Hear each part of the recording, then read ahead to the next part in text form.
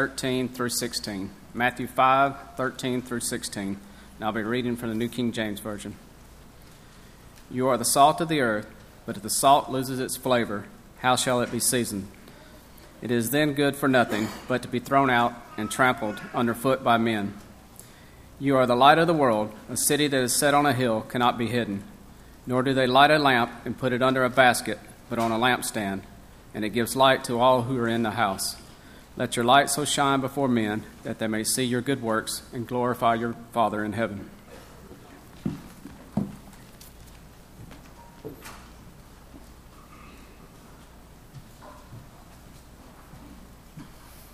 What a fantastic crowd. It's good to see all of you here this morning, especially the football team that's joined us, and we're just honored that you're here. We used to have a morning service and an afternoon service pre-pandemic, and now, of course, we just have one. But we thought if we call the AM and the PM service two-a-days. Yeah, okay. But you're here this morning, and we're delighted that you are. And not just those who are present here physically in the building, but to know that we have several hundred that are joining us online from various parts of the country. And in fact, it would be just intriguing and probably pretty fascinating to note how many states are represented with people who join us online every Sunday morning. And we're delighted that you're with us as well. Just appreciate you being here. This is, despite what you may have heard, not the time where you take a nap, unless you're a small child. And there was a research group that I read about that questioned how many people actually sleep in church. And so they did a study, and they found out that if you were to take all the people who sleep in church and lay them end to end, they would rest more comfortably. Anyway, I want to begin the study this morning with a well-worn but worthy poem that comes from way, way back. The first two lines of which go, "I'd rather see a sermon than to hear one any day. I'd rather someone led me than merely showed the way." The last two lines of that poem, I won't share all of it with you for sake of time, but it says, "The lectures you deliver may be very wise and true, but I'd rather get my message by observing what you do." There's a lot of truth. That's not inspired scripture, but there's a lot of truth to that. Because every one of us recognizes that other people have an impact on us by the way they live. And sometimes just by the way they talk, the speech that they use. Now, one of the things that we want to deny, I think that there's a real struggle, is that many times we deny that we have that same kind of influence on other people. We'll talk about that in just a moment. But I don't think anybody will deny the importance of influence and the example that folks set in their lives and how much that impacts each of us. But, of course, the spiritual conflict comes when we realize that example is one of two things. It's either good example or bad example. And we have a lot of examples in Scripture and in life, I think, to certainly prove both of those. So let's give a little bit of attention this morning in the next few minutes, if we may, to the subject and the importance of being the right kind of example, the right kind of influence in our lives. And by the way, I'm going to be using those two terms, influence and example, interchangeably, because our influence is determined by our example. We understand that. So those two qualities are inseparably linked. I heard what I think was an amusing story one time. You'll have to decide whether this is amusing or not. But it seems a little boy and his little sister were playing in the kitchen one day, and Mom came by and asked what they were doing. They said, well, the little boy said, "We're playing church." And he said, we're going to sing, and we're going to pray, we're going to read the Bible, we're going to eat crackers, and we're going to drink grape juice, and then we're going to go out and have a good smoke. I'm not condoning smoking, but I am saying we need to be careful because we're an example to somebody. They saw that in someone and wanted to replicate it in their own activity. We understand, I think, on a spiritual plane how important it is that children, especially, they will do what they see and hear, not always what they're told. Parents, I think you understand. Children, have you noticed that? Children don't always do what they're told. But they will do, oftentimes, what they see, what is modeled in front of them. And that's really the sum and substance of our study this morning. Our example and the influence that we create when we set that example is either good or bad.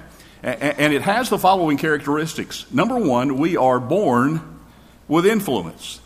If you don't believe that, you never had a newborn baby in the house. It disrupts the entire routine of that. Everything changes when a baby comes into the home. So you're born with it.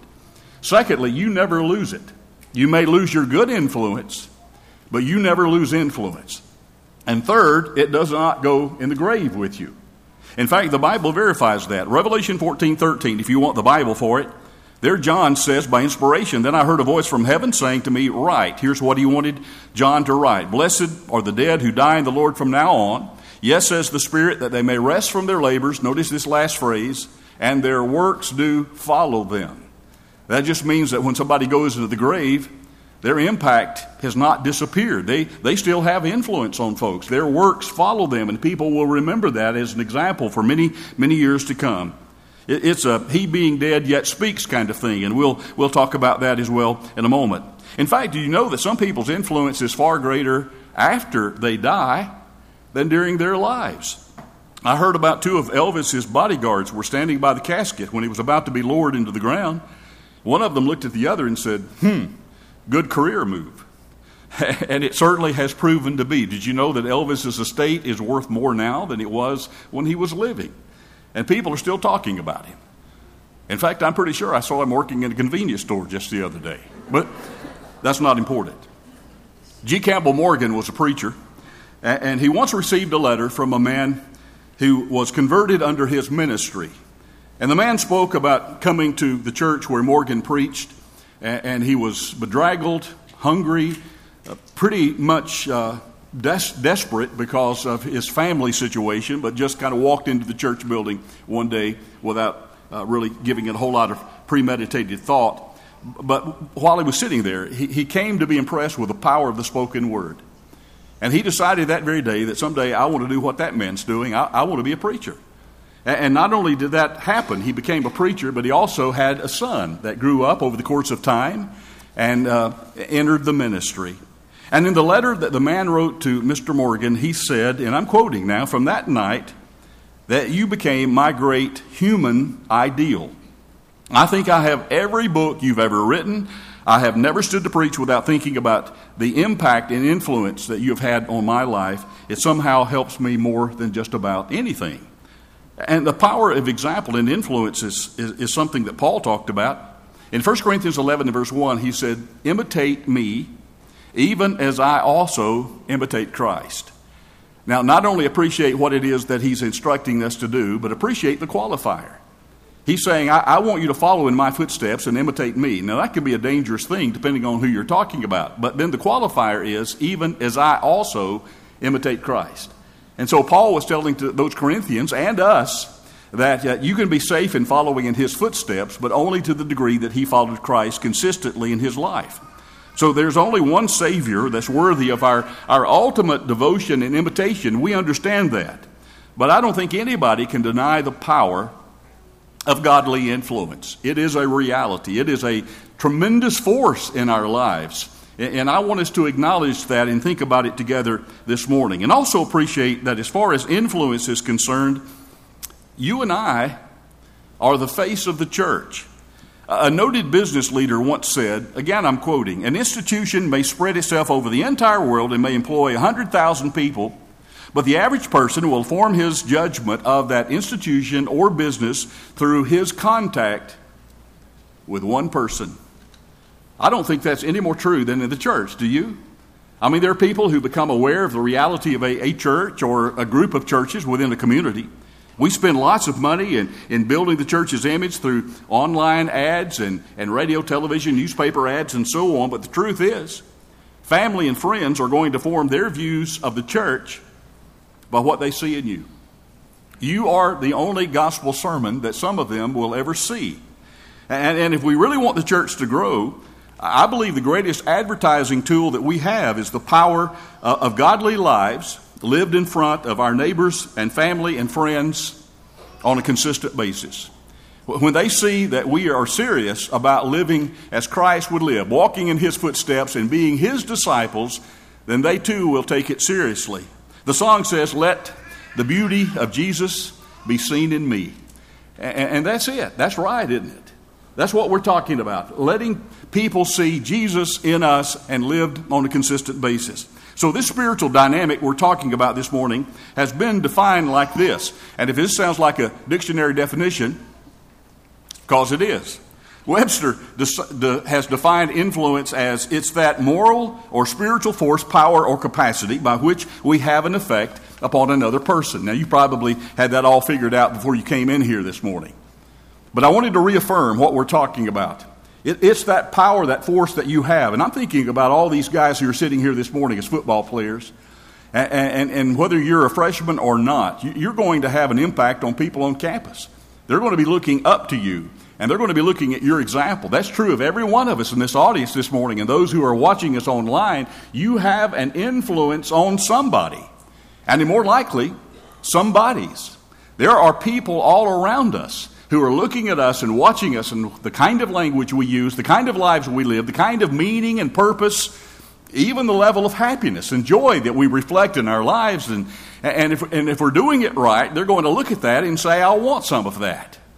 It's kind of like, I've told the story how many times? A dozen times or so of the mama skunk and the baby skunk walking by the paper mill. If you ever been around a paper mill, you know exactly what I'm talking about. And baby skunk sniffed the air and said, Mama, what in the world is that? She said, I don't know, but we got to get some of it. And that's the way people will look at us as God's people if we're doing it right. They're going to say, I don't know what they have, but they got a quality. They've got something going on inside that I want. I want a part of that. And Jesus spoke of this influence, the power of example, over and over again. Nowhere more obviously than in the Sermon on the Mount. And Gerald touched on that in our class this morning. He said, you are the light of the world. In fact, that's our text. It was read just a moment ago. You're the light of the world. You're a city that's set on a hill, can't be hid. Men don't light a candle, put it under a basket, give it on a candlestick, so that it gives light into all that are in the house. Let your light so shine before men that they may see your good works and glorify your Father which is in heaven. He preceded that in verse 13 by saying you're the salt of the earth. But if the salt has lost its saltiness, it is thenceforth good for nothing to be cast out and trodden under the foot of men. So he's helping them and us to realize that in a world of sin, a world groping in the darkness of sin, God's people can be that kind of light, that kind of salt, that kind of influence. And then later on in Scripture, Jesus in Matthew chapter 13, if you're familiar with that chapter, you know it's just chock full of parables. And to the best of my knowledge, only one parable in Matthew 13 has just one verse, and it's verse 33, where he says he likens his disciples to leaven. That's like yeast that you put in a lump of bread and it permeates the entire lump so that it will rise. I asked someone who cooks, but that's the essence of it. He said, you're like that.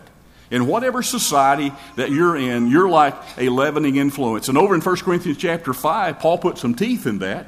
When there was sin in the Corinthian church that had gone unrepented of and unaddressed, and Paul said, a little leaven leavens the whole lump. That's just, the modern way of saying that is one bad apple can spoil the whole barrel. So this sin, this egregious sin, needs to be dealt with. And that's why he said that. And then later on, he used another example of the influence that God's people have when he referred to us as epistles. That is not female apostles. That's letters. He said, you are a letter known and read of all men. That's 2 Corinthians 3, 2 and 3. Think about that. You're a book. You're a letter. Every day you are writing a page in that letter that somebody, somewhere, sometime is going to read. And the entire direction of their life may be determined by the kind of letter that you are writing with your life. I've often said that Christianity is not genetic, but it is generational. That is, it should be passed down to the next generation. We ought to be interested as parents in trying to instill the values and the morals and a love for God and His Word in the lives of our children. In fact, in Deuteronomy chapter 6, Moses said, your parenting style should be so good and so effective that it will affect the next two generations, your son and your grandson. The next 100 years should be affected by the kind of person and the kind of life you live. And that's challenging, isn't it? I mean, when you think about that, my kids are watching me every day. My grandchildren are watching me every day. And the kind of life I live is in large part going to determine the direction of their lives. So said another way, spiritual training is as much caught by example as it is taught by precept. I think we all understand that at some intuitive level. Think about the power of example when it comes to the raising of our kiddos. If they hear us say one thing, and yet we as moms and dads fail to live up to what we've said, which of those two which of those are stronger? Is it what we've said or what we do? And I will not reflect on your intelligence by answering that question for you. In fact, I'm convinced that we communicate far more in our families by godly example than we do by lectures. Because, trust me, I've tried the lectures, and that doesn't work very well. They do need some spoken instruction, but mostly our kids need to see us as moms and dads in the homes consistently living the Christian life, loving God with all of our heart, soul, strength, and mind. Someone once said, preach the gospel, and if necessary, use words. And that's the dynamic that I'm talking about. Here's another dimension of setting the right example that sometimes just doesn't get talked about. When Jesus told his disciples in the Sermon on the Mount, as we noted a moment ago, that you're the light of the world, by implication, he was telling them and us that a light that is set at the top of a hill will attract others to it. It's sort of a moth to a flame kind of effect. It's kind of like a lighthouse that all the ships at sea know in what direction to go because of that kind of guiding light. And that just makes sense, doesn't it? Think about, who is it that attracts you most? And I'm not talking about boy-girl relationship, and I'm not talking about romance at all. I'm talking about influence. Who is it that you are most drawn to? Is it the person who stands for nothing and falls for anything? Is it the person who of low moral character? Or is it the person who has some strong spiritual convictions, who's always trying to do what's right every day, who's always trying to be a good example to those around them, who tries to treat others fairly and can always be counted on to be there when they need them, and sometimes just, give you some wise counsel, just to be there and to listen to you when you're going through a tough time and maybe give you some advice. That's the kind of person I think that the typical individual is drawn to. I'll tell you that in terms of my own relationship to God and to other people, I'll just confess, and please keep this quiet. I don't want anybody except you and the hundreds watching online to know about this. I will cross the road to get away from a person who discourages and criticizes me. I do not think I'm the Lone Ranger in that regard. But that doesn't attract me at all. I'm not drawn to a person like that. I don't think that you are either. We understand that. But on the other hand, I'll cross the ocean to be with someone who has encouraged me and who has motivated me to elevate the level of my living, and so that I will be more like Jesus Christ. A favorite story of mine, when we talk about light attracting, I remember hearing some years ago about an old country doctor who was called out into the boondocks to help deliver a baby. Now remember, this was a long, long time ago, so they didn't have any electricity. And so it was way out in the country, and he finally arrived at the house, and he got in there, and there was only two people in the house. And it was the woman who was in the throes of hard labor, about to deliver a baby, and her 5-year-old son. Well, when he arrived, he told the little boy, he handed him the lantern and instructed him, now your important job is to hold this light up so that I can see what I'm doing and help deliver your little brother or sister. And the boy did just that. And of course the mother pushed and pushed and pushed and pushed and pushed and pushed.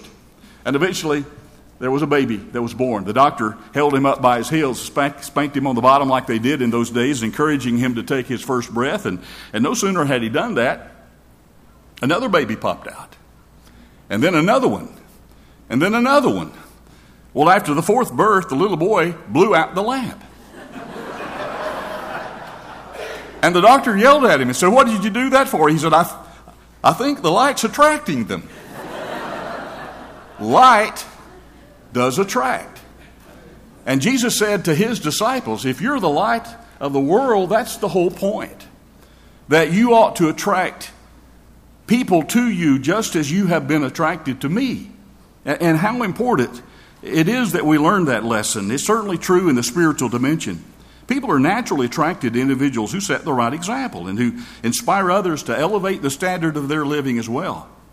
There are basically two kinds of example. We're almost through, so hang with me. two kinds of example. We've touched on this before, but there's bad influence and bad example. We all understand that. And that's certainly borne out over and over again in Scripture. We've got all kinds of examples of that. Remember in the Old Testament, the Bible says in 1 Kings chapter 11 that Solomon's, and this is one of the saddest verses in all the Bible, in my estimation, that Solomon's wives turned his heart away from God. Now, if you know Scripture, you know that he had a combined 1,000 wives and concubines. And you think, well, mathematically, the probability is that one of them is going to turn his... No, you know what? It didn't take 1,000. It just takes one. So let me say, be very, very careful who you marry. Solomon's wives turned his heart away from God. And it's important that we realize that that kind of influence can be wrought in our own lives. The Bible says that those who sat with Herod at the table were influential in having John the Baptist beheaded. That's Matthew 14, if you want to check it out. And then over in the book of Revelation chapter 2, the Bible says that a woman by the name of Jezebel of Thyatira, she led others into sin. She had a horrible influence. She was a terrible example on others. And Solomon reminds us, one sinner destroys much good. That's Ecclesiastes 9 in verse 18. And then Paul tells us in probably the best known verse, at least of most of Paul's writings, in 1 Corinthians 15:33, that evil companions or associates corrupt good morals. And that's exactly right. Be careful not only who you marry, be careful who you hang around with. Because in all likelihood, they're going to have some kind of impact upon the way you live your life. But guess what? You can be the right kind of example for them and influence them and elevate their lives. And that's what God wants for every one of us. So thankfully, there is that good influence. We don't have to just spend our time up here talking about watch out for bad influences in your life. There's good influence to consider. So I kind of want to end this lesson with that on this positive thought. Esther is my favorite book in the Old Testament, hands down. Anybody ask me what's your favorite Old Testament book, it's the book of Esther. If you haven't read that lately, I would encourage you to do that. It doesn't take very long.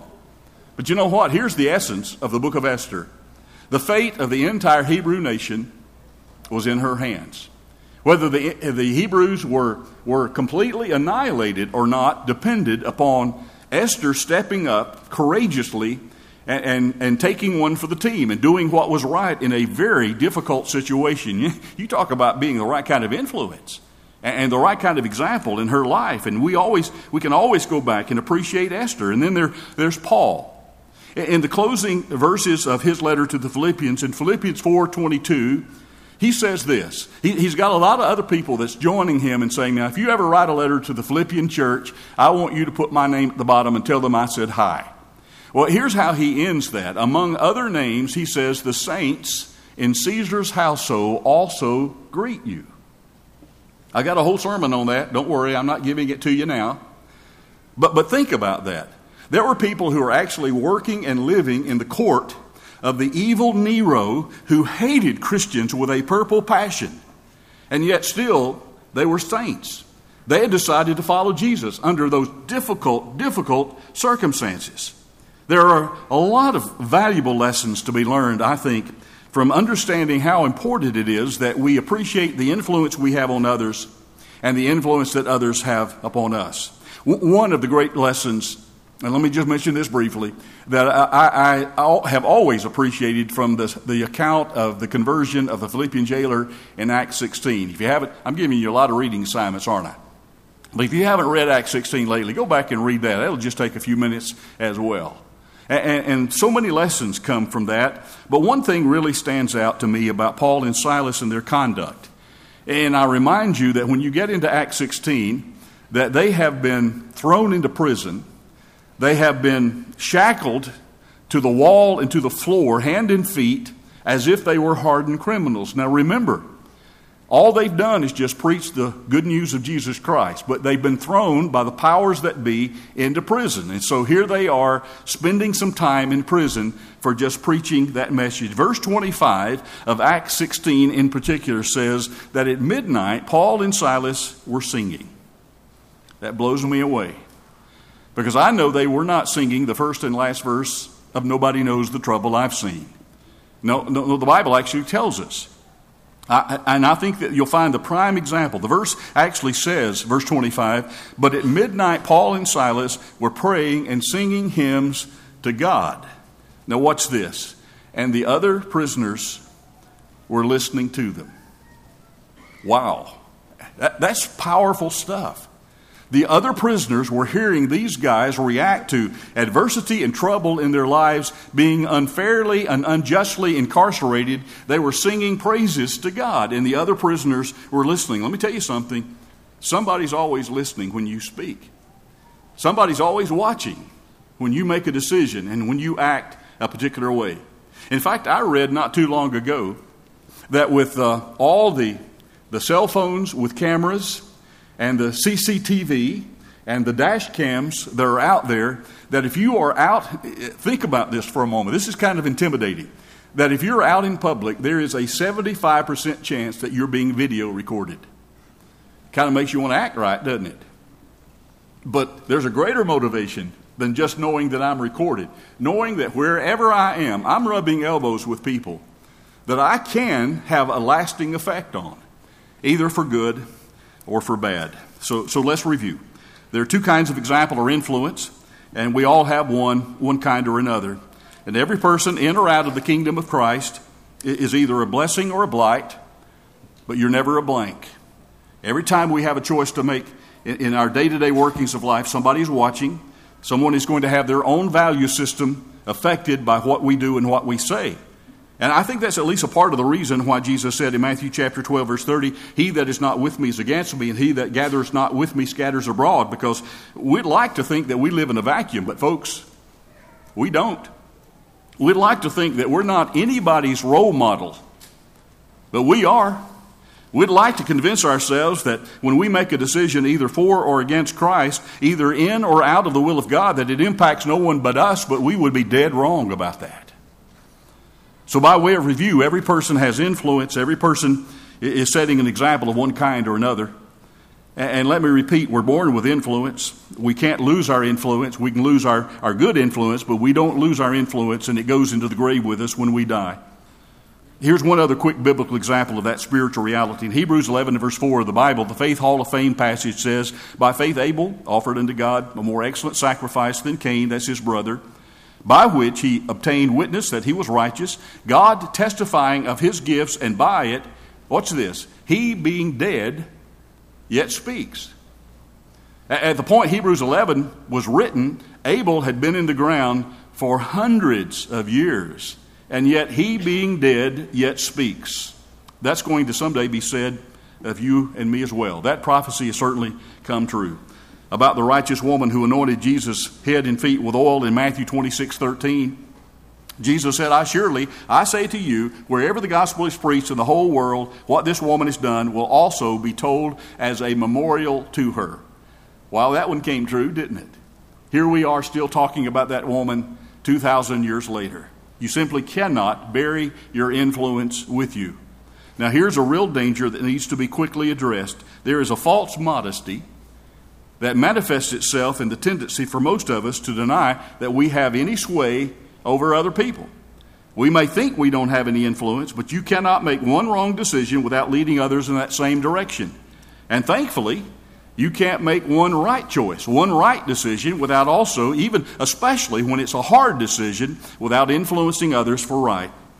After all, God's Word says in Romans chapter 14, verse 7, that none of us lives to himself and none of us dies to himself. Nobody lives and dies in a vacuum. You're influencing and you're being influenced by other people.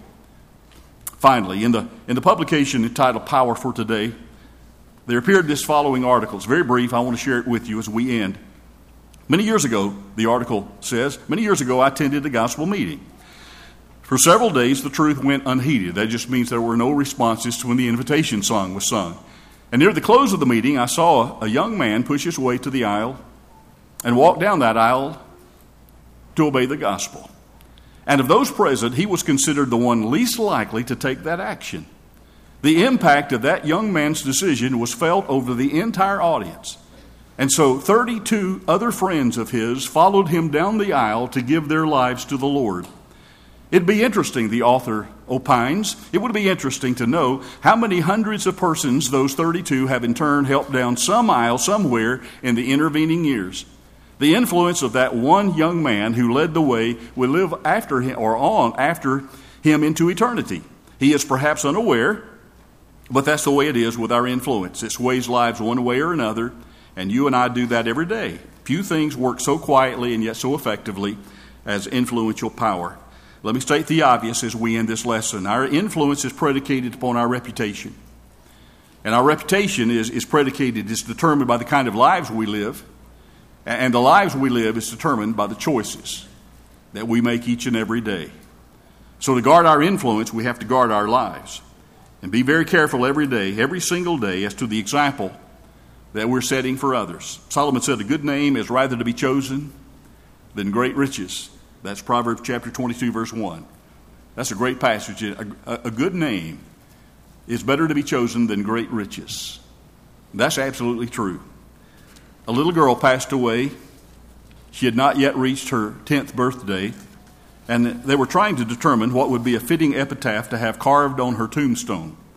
Her friends finally decided to inscribe these words. It was easier to be good when she was around. And that's what I've been seeking to communicate today. Are we living that kind of life? You can, if you're not right now, because the gospel invitation is free to all. It's open to everyone. And if this morning you need to become a New Testament Christian, turn your back on sin in sincere repentance. Repentance is a change of mind that results in a change of life. And to be baptized in Christ, to have His blood cover and wash away all of your sins. Or if you're a child of God that needs to come home and make things right, we're here to help you in any way while we stand, while we sing.